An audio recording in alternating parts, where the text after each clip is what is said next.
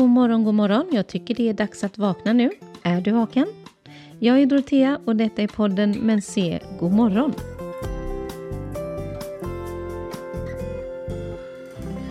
Hur går det för dig med det här att prioritera? Är det svårt tycker du? Det är inte helt enkelt att avgöra vad som är viktigast och vilken ordning saker ska komma. Och ibland känns det som att allt är viktigt. Och jag förstår den här känslan för jag hamnar också där. Att prioritera handlar om att välja det som ska göras, stryka det som inte är relevant och delegera det som någon annan kan göra istället. Det hela handlar om att ha 24 timmar på ett dygn. Inom den tiden kan du klämma in hur mycket som helst eller att välja lägga in det som är viktigt för dig på riktigt. Det väljer du själv.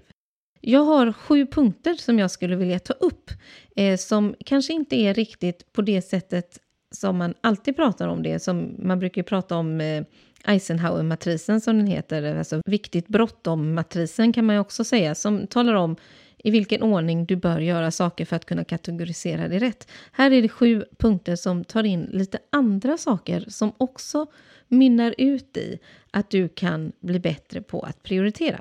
Du kan gå igenom de här 7 punkterna och sedan avgöra vad du lägger in där så kommer du sedan lättare kunna avgöra vad som ska göras i vilken ordning.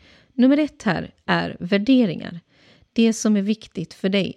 Låt det som är viktigt för dig som människa vara det som är din guide, din ledsagare i hur du väljer att tacka ja och nej till saker och ting.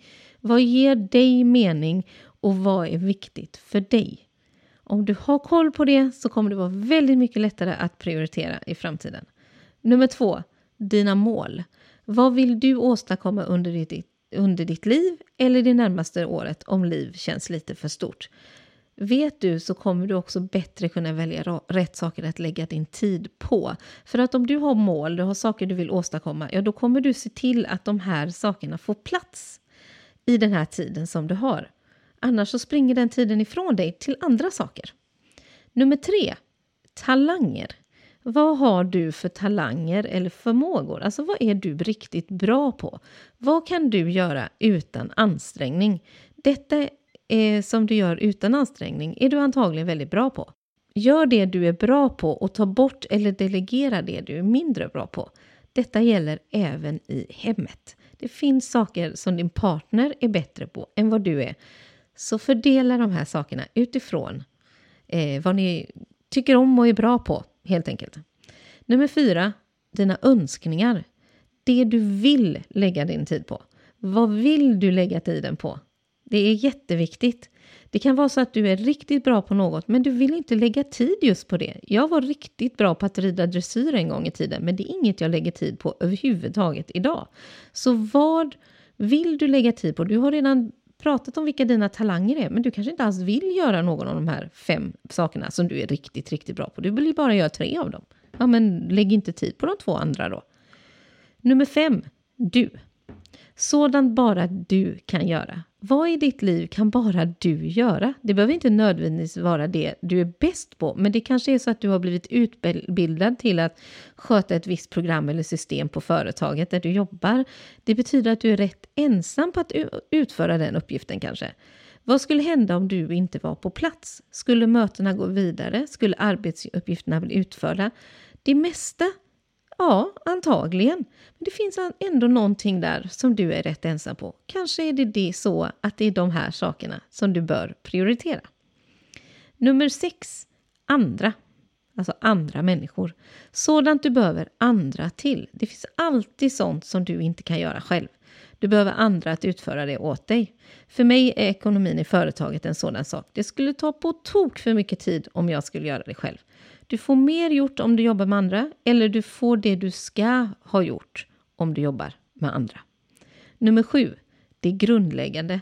Det som är grundläggande i ditt liv. Detta är sådant alla behöver göra av någon anledning på olika sätt. Där ingår saker som äta, sova, duscha, träna, ha sex och jobba till exempel. Men också de här statiska arbetsuppgifterna som finns i ditt jobb och hemma som du gör. Du lagar mat, du tvättar, du diskar, du utför dina arbetsuppgifter, vilka de nu är på ditt arbete. De här sakerna är de grundläggande grejerna. Märker du att det grundläggande kommer sist i den här listan?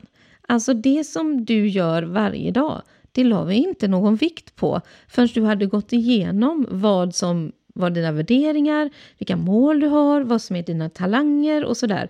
För att de andra sakerna, alltså de som är grundläggande, de kommer du göra ändå. Så hur ska du då skapa utrymme för de här talangerna och målen och så? Jo, genom att du börjar där och sen skapar du ditt schema utifrån vad du har kommit fram till. För du kommer att märka när du gör det här att några saker kommer att försvinna. För du vill inte lägga tid på det.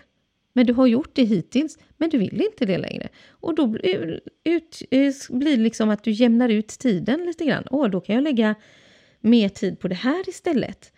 För att jag liksom gör de här sakerna som jag egentligen inte ville göra.